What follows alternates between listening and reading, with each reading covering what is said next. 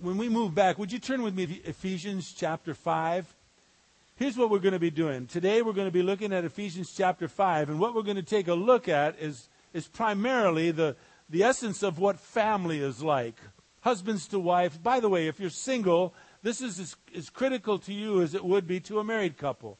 The principles of the Word of God, the principles that we are going to learn are common to all of us. But the whole thought that God, in His wisdom, placed two ordinances in the New Testament for what we call the church age. He gave us the church. And fundamental to the church is we are to preach the Word of God to anyone and everyone that comes into our doors. And when we preach the Word of God, we are to tell them about the Savior, that they too can know God through Jesus Christ, who has revealed God to all of us. And because of His death on the cross and the shedding of His blood, we can have a relationship with Him and we can have our sins forgiven. That's the stamp and the very essence of church, to equip one another so that we become all that God wants us to be. The second ordinance that God placed within the New Testament times that He revealed was marriages. And as we're going to see here in the 5th chapter of the book of Ephesians, He reveals the mystery that was why marriages have been given to us. Now, marriage is started, as we're going to see next week, but we're going to see in Genesis chapter 1 and Genesis chapter 2 that God started marriage before He started almost anything and everything else. When He said to Adam, Adam, it is not good that you are alone. I will make you, God says, a helper that is suitable for you. In other words, I will bring someone into your life that is equal to you. It is someone who will support you, who will make you complete, Adam. And then God brought to Adam a woman that He had fashioned, the Bible says, in Genesis, out of one of Adam's ribs, and He brought her to the man. And when He did, God says what Paul quotes here in Ephesians chapter 5 and verse 31. He says, for this cause, we're going to see this in a moment, I want you, husbands, now He's talking just to us, men.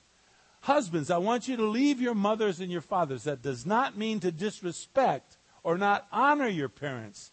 It just simply means you are no longer to be the son. You have become something very special, and that is you have become a husband. And God says, husbands, you're to love your wives like Jesus Christ loves you, the church. And so it says in that verse, for this cause a man will leave his mother and his father, he will cleave unto his wife, and then it mentions the two of them, and the two of them shall become one flesh. Both of them, it says, were naked, and both of them were not ashamed. We're going to find out the depth of what that means in the weeks to come as we study through this family series entitled, and I'm not the first one to have thought of this entitlement, but it's Reverse the Curse. There is a curse that is appearing in our lives that we need to stop. Now, as we move back to Ephesians chapter 5, we've come to a place where Paul describes the very foundation of every relationship on the face of this earth. And here in chapter 5, starting with verse 21, going through Ephesians chapter 6 and verse 9, he names all of the relationships that are touched upon, that have the very principles of what relationships are built upon. If you look at Ephesians chapter 5 and verse 21, it says, we are to be subject to one another in the fear of Jesus Christ. The foundation upon all of life is found upon the very principle of authority and submission. in the weeks to come, next week, maybe not, the following week for sure, I will show to the husbands as well as to the wives why the word to a woman, when it says you are to be submissive, you are to be submissive to your own husband. That is a word that stings a woman deeply, and rightfully so. I'll show you exactly why. And I'll show you how you are to deal with that sting. And so it says we, though, in verse 21 of the 5th chapter, we husbands as well as you wives are to be subject to one another in the fear of Christ. And so let's read this tremendous, tremendous place in Scripture and watch how Paul ties all things together. Men, women, husbands, wives, children, parents, workers, workers and those who are the bosses as well as the employees. In here it uses the word, in the 6th chapter, it uses the word slave and uses the word master, but better in our day and age to be translated employer, employees. But let's read verse 21 of chapter 5. Be subject to one another in the fear of Christ. Wives, be subject to your own husband as to the Lord. For the husband is the head of the wife, as Christ also is the head of the church, he himself being the Savior of the body. But as the church is subject to Christ, so also the wives ought to be to their husbands in everything. Forgive me, I know that makes me laugh. That's a tough verse. Verse 25, husbands, love your wives, just as Christ also loved the church and gave himself up for her, that he might sanctify her, having cleansed her by the washing of water with the word, that he might present to himself the church in all of her glory, having no spot or wrinkle or any such thing, but that she should be holy and blameless. So husbands ought also to love their own wives as their own bodies. He who loves his own wife loves himself, for no one ever hated his own flesh, but nourishes and cherishes it, just as Christ does also the church, because we are members of his body. Verse 31, for this cause being marriage, for this cause a man shall leave his father and mother, shall cleave to his wife, and the two shall become one flesh. This mystery is great, but I'm speaking with reference to Christ and the church. Nevertheless, let each individual among you also love his own wife, even as himself, and let the wife see to it that she respect her husband. Chapter 6, verse 1. Children, obey your parents in the Lord, for this is right. Honor your father and your mother, which is the first commandment with a promise that it may be well with you and that you may live long on the earth. And fathers, do not provoke your children to anger, but bring them up in the discipline and the instruction of the Lord. Slaves or employees, be obedient to those who are your masters according to the flesh, with fear and with trembling, in the sincerity of your heart as to Christ, not by way of eye service as man-pleasers, but as a slave of Christ, doing the will of God from the heart. With good will render service as to the Lord, not to men, knowing that whatever good each one does, this he will receive back from the Lord, whether he be a slave or free. And masters, you do the same thing to them. Give up threatening, knowing that both their master and yours is in heaven, and there's no partiality with him. I absolutely love this place in Scripture.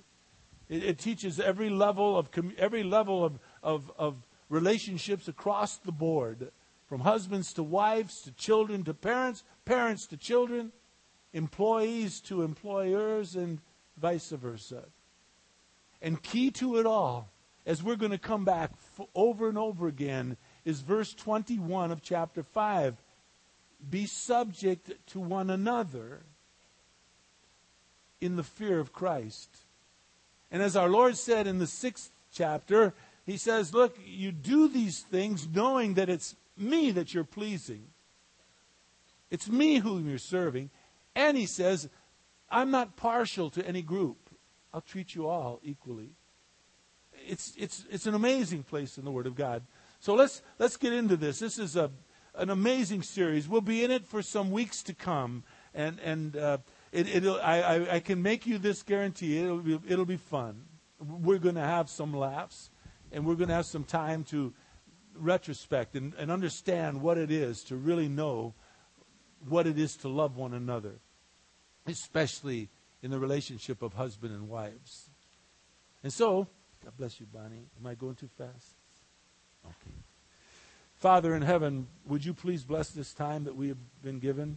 And would you, Father, move me aside so that you might allow us to behold everything that is foundational to the very essence of what is a command that you have given us to build our church in a rightly fashion so that we might honor your Son, and then build our marriages in such a fashion that we also honor your Son, so that in both cases people who are curious will be able to see the very essence of Jesus Christ in our churches and in our marriages. As Paul makes mention after he's saying, for this cause a man shall leave his mom and dad and shall cleave to his wife. The two of them shall become one flesh, both naked, both not ashamed. Paul says this mystery is great, but he's speaking with reference to Jesus Christ and the church, and so our marriages are to represent you, Father. Please allow us to see this clearly. I pray in Jesus' precious name. Amen. Godly order within a family. There's the general principle of mutual submission. Some men get it wrong. They think, oh, they're the head of the house, therefore they are to be the boss. No, we are to be subject to one another in the fear of Christ.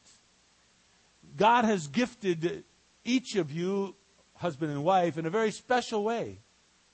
It is a wise husband who finds what is his wife's gifts and allows her to have authority in that over him, just as he might have authority over her in certain areas.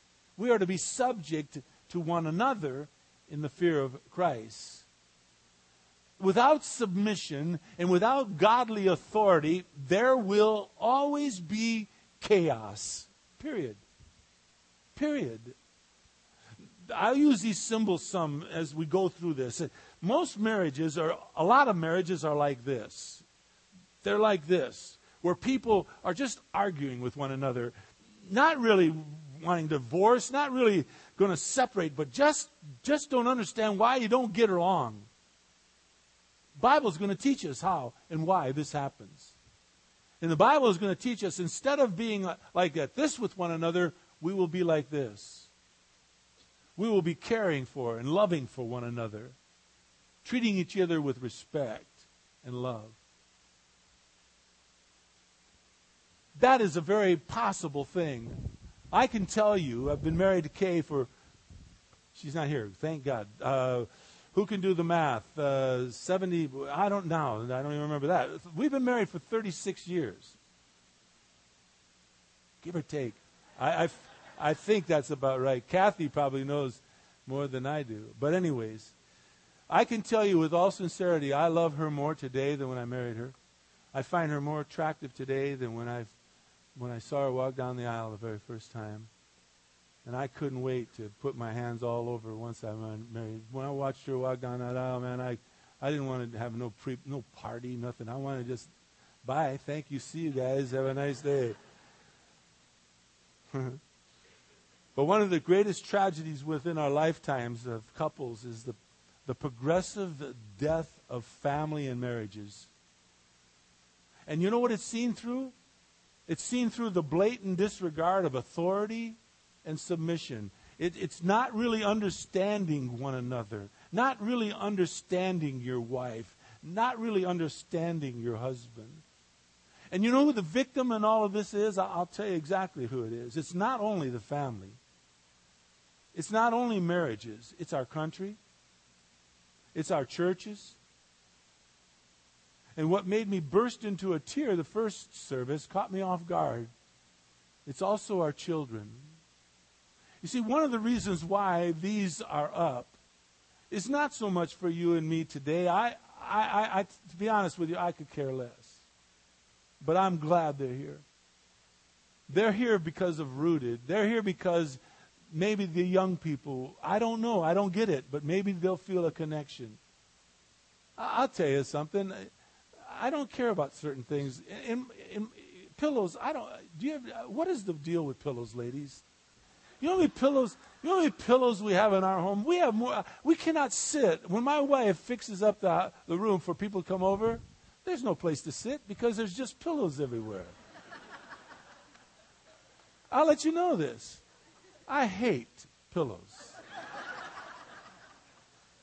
But I'll tell you what, I love my wife more than I hate pillows. And so now I love pillows. I put up with pillows because it makes her happy. And if she's happy, the big guy's happy. And so,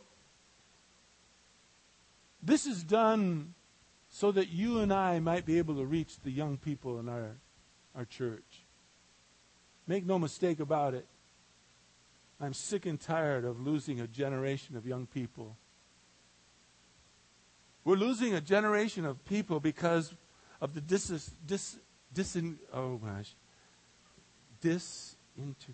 because of the loss of the family. Disintegration, right? Close enough. And we're desperately losing the generation of young people, and I don't want to do that. I will do everything within my power to make this church something that will be attractive to our young people. I know for some of us who are older, that the music's loud. I get it. I'm not naive. It hurts my ears too. But I'd rather have my ears hurt than to lose one young person. And so I will put up with that. And I'll tell you another thing. Craig, who is running our music, is one of the most godly men I've got the privilege of knowing. He honors God and he worships God, and that's all he wants to do. I don't want to lose a generation of anyone. And we are losing this battle of families and marriages within the church. You know, in years past, the divorce rate within this country in which we live was enormous. But the church was holding itself together. It wasn't falling apart. But today, I'm sad to tell you that divorce within the church is almost equal to that of the world. What's going on? This confusion about a godly marriage has crept its way into churches. And you know why? I'll tell you exactly why. It's because we don't hold on to the Word of God. We don't hold on to His standard for marriages. Most of it is because most people don't understand, what does the Bible say about marriage? And the Bible has much to say about marriages, as we're going to find out in the weeks to come.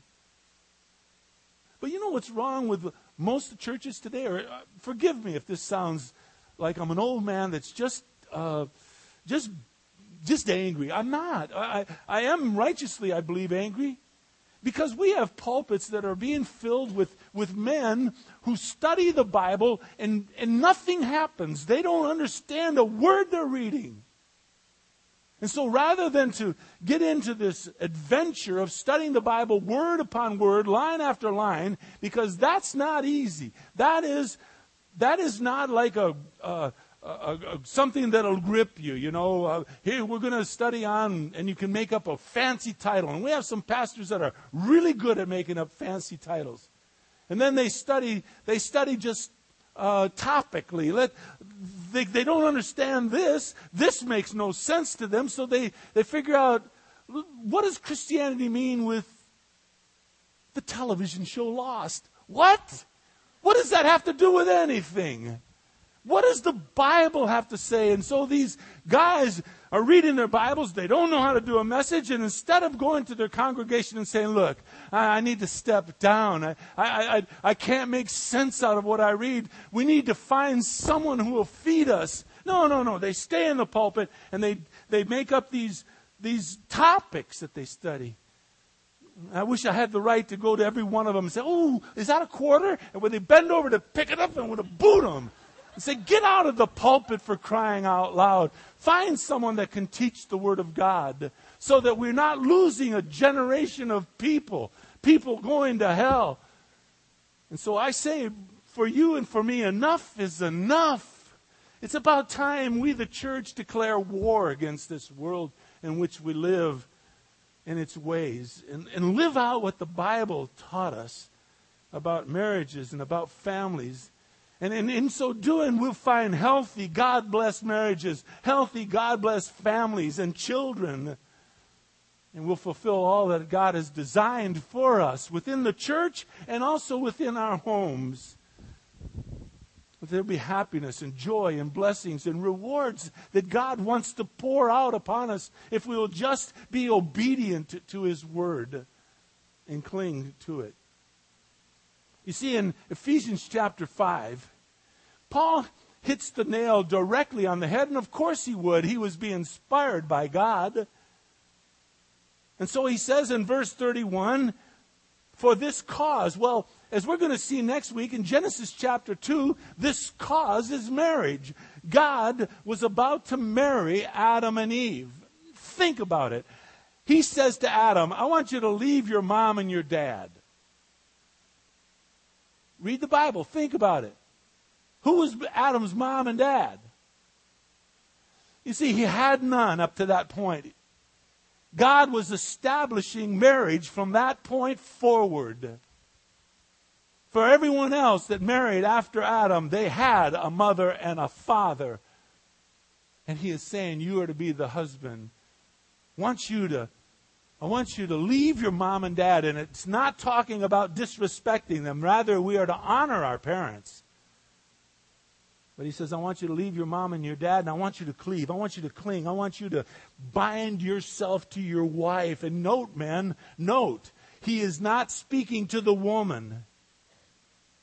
The woman will do that automatically if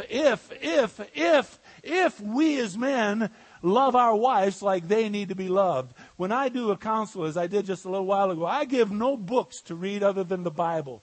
Unless, the only time I would ever give the husband a book to read is if the wife wrote it. Because there's no reason for you to figure out how to love your wife unless she tells you. I can tell you how to have a wonderful, happy, romantic, wonderful evening tonight, but you'll have to go home with Kay. As I don't know what makes your wife tick, but by golly, I know what makes Kay tick. Oh man, I know how to go home and have either a very romantic evening, or I could also get us into a fight if I so choose. I know. Because I know my wife. I've made it my business to understand my wife. We're going to get to a place where we're going to talk out of 1 Peter, where it says, husbands, live with your wives in an understanding way. You know what that is? That's a farming term, gentlemen. That means you don't plant whatever. I don't know anything about planting anything. But you don't plant tomatoes here if they won't grow there. You plant tomatoes there where they'll grow. And so he's saying to a husband, live with your wives as a farmer would his land. Don't plant tomatoes where they won't grow.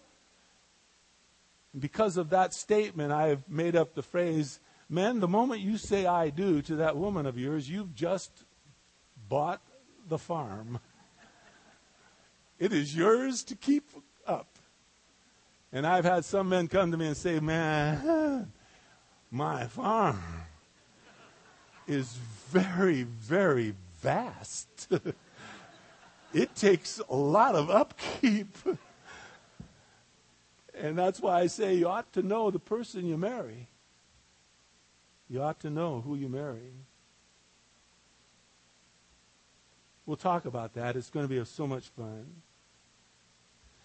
But Ephesians chapter 5, verse 31 is a direct quote out of Genesis chapter 2, verses 4 and 5. It's where God institutes marriages, but until Ephesians 5, we never knew why God gave us marriages. And you know why God gave us one husband, one wife? Why God wishes us to have intimate relationship with one another? Because Paul says in verse 32, this mystery called marriage is great. It represents Jesus Christ and the church.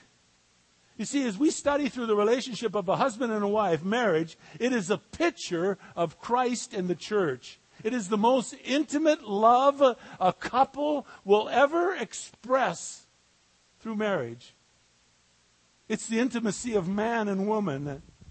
It's the intimacy of love through sex. Yeah. It's the birth of children, and it is the overwhelming love that you have for a child. Have you ever wondered why? You have this unbelievable love for this child. It's as close as you'll ever know of the love that Christ has for you. It's the closest you'll ever know of love that is pure. You know, the kid can mess with you every single day and you still love him. Same. One of the greatest moments in my life happened about 5.5 years ago. I'll never forget it. When they dropped the casket down, I want to go, never forget that day. It's the best day of my life. Close it, bury me. We're sitting on the couch. My son was holding Dylan, his 2, maybe, I don't know how old, 2 months, let's say just that. It was about then. He was holding his son and he was smothering him with his kisses. When my son was young, he wouldn't let me kiss him a lot. And I was watching him just smother this kid. He was like washing his face with his lips. He's kissing him and kissing him and kissing him. And I'm sitting on that couch and I'm just in love with this moment. It was one of the most precious moments in my life. But then it went and hit like the best. He stopped. And he looked at Dylan, and then he looked at me. And then he looked back at Dylan, and then he said, "Dad, I think I know how much you love me." Yes. That was one of the greatest moments of my life. That's the whole idea of marriage. It's to show you the very love of God. You know what tickles me the most? Honestly, it tickles me. I love it. When I talk with young people about to get married, and I say to them, you know, you're going to have children? Yes. Oh, gosh, that's so great. It's going to be one of the greatest experiences of your life. You know, and I don't scare them and tell them what it's all really going to be like, because it's scary. But, you know, I hear every once in a while someone will say to me, "Oh, no, I understand." I say, "Oh, you got kids?" No. I have a dog. I don't ever laugh. In fact, I could play poker, I think, because I try not to show anything. But inside of me, I am roaring. I am just roaring, because as soon as that baby is born, that dog is going to wonder, what the heck happened in this house? I thought she liked me. There's nothing like a love of a child. And God brings within the intimacy of marriage. And let's face it, folks, Hollywood and this world in which we live today is trying to destroy marriages. I mean, there are people that just openly and say without any hesitation that they'll not get married, and yet they live together and have children. And God brought that blessing into a family atmosphere so that we would understand what is the true commitment of a family to one another. And all of this is brought into a marriage and so much more. It's a reflection of Jesus Christ's love for us and our love for Him in return. And so think about it. Just think with me, please. Can you not see why Satan is so hell-bent on destroying families and marriages? Can you not see it? Because in so doing, he stops the reflection of Jesus Christ and the church. He stops the whole principle that God ordained in Ephesians 5:32. This mystery is great, he says, but I am talking in reference to Jesus Christ and the church. You see, if Satan, can destroy marriages and all that it stands for, then he can destroy, or perhaps I should best say cloud over, the picture of Jesus Christ and the church. You see, God designed that through a godly marriage, non-believers will be drawn to the church and to Jesus Christ. I've seen it happen. I mean, I see it happen when I see it. I'm looking at the clock. I'm going to be just this much late. Please forgive me. I've seen it happen when I was in the ministry with athletes. It was a great, great time, and I loved that ministry. And I saw when I would sometimes go on road trips with them, the team would invite me to go on a road trip, and I'd see guys that went to chapel. All of a sudden, I could see they were running all around, just being unfaithful to their wives. And there were certain guys that just wouldn't do that. They just wouldn't do that. And they would get teased. The guys that wouldn't would get teased by the other guys. Oh, what are you, you and your wife, blah, blah, blah, and all that stuff that guys say in the locker room. I don't know if they'll do that at work. But I'll tell you something. The moment those guys that were running around and their wives get into some sort of a trouble, something bad happens, the first person they run back to are the guys that they saw not running around, and ask them, how do you do this? How did you handle your marriage in such a fashion that you're not running into these kinds of troubles? And then those guys would have a chance to introduce those players to Jesus Christ in a real way. You see, the mystery called marriage has been and always shall be God's plan to reflect through your marriage, a godly marriage, the reflection of Jesus Christ, just as he is supposed to be reflected in this place. When people come here and visit us and they're not believers, they ought to see the love of Christ. They ought to see a blend of all sorts of races of people sitting together and loving one another. Of people just getting along, being submissive and having godly authority and understanding that whole principle. And it should draw them to Jesus Christ. There's no greater reflection than a godly church working together in a godly marriage. You ever wonder why? Do you ever wonder why the Mormon church grows so quickly? It does, It's a fast-growing organization, the Mormon church. Let me ask you a question. When you think about the Mormon church, what hits your mind? What do you think about in Mormon church? Somebody say families? Pretty much it. The choir and families. At least that's what I think of. Let me tell you something. God will bless his promise even in spite of heresy. By that I mean people will be attracted even to a false religion when biblical principles are lived out and practiced. And so when a non-believer sees a good marriage and families that get along, they'll be attracted to that, even if the rest of the doctrine is false. And so Christians, I can't speak to all churches. I can speak to us, to the Rock Community Church. We ought to get off of our duffs, so to speak.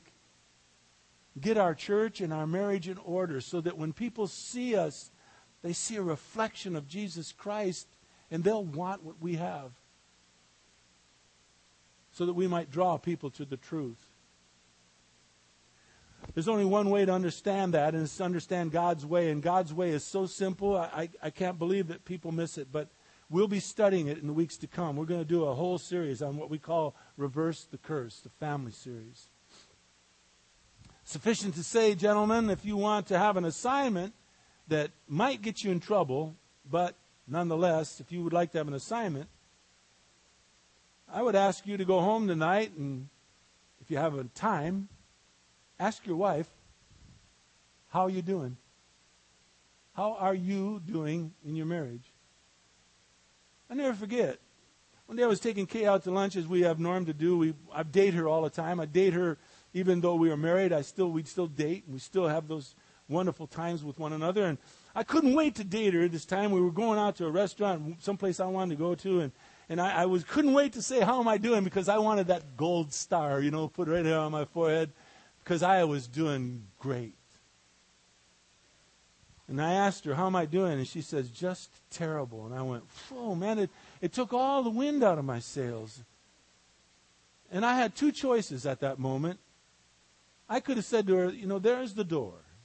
If you don't like what I'm doing the best I know how. And if you don't like it, there's the door.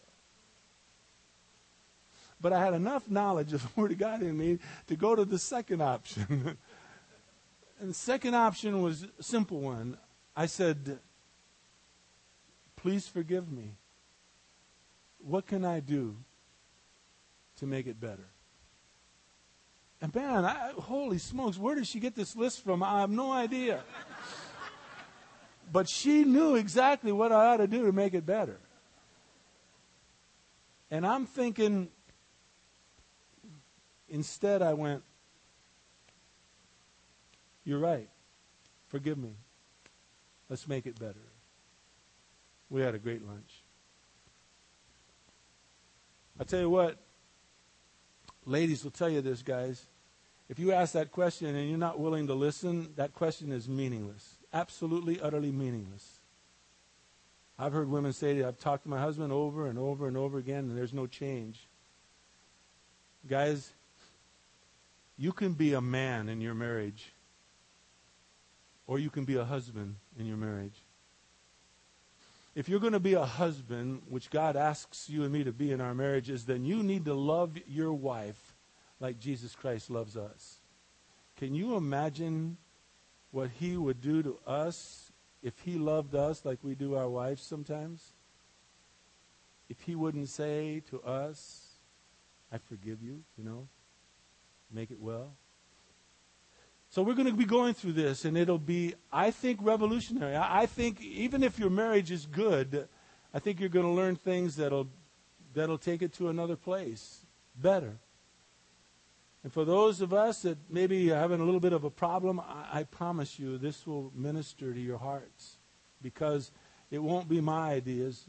It will be what the Bible has to say about marriage. Next week, we'll be in Genesis chapter 1 and 2, and we're going to see how it all started, why it all started, and then we're going to see, if we have the time, why the word submission to a woman is really bad. It's a tough word. Father in heaven, bless us, please bless us. Thank you so much for everybody here. Thank you for just the life of this church, the way it's growing and what you're doing here, Father. The changes that are being made and the young people that we're trying to reach for the cause of Jesus Christ. And so, Father, thank you for those that donated the trusses and who allowed the young people to go on the bus to winter camp, and those who so graciously gave televisions that we might have here to just upgrade our church, to make it the place that I believe you want it to be. I pray your blessings upon everybody here, Father. Thank you for each one. In Jesus' most precious name, I give you thanks. Amen. I love you all. Love you all so much. Have a great day. I love you all very much. See you next week.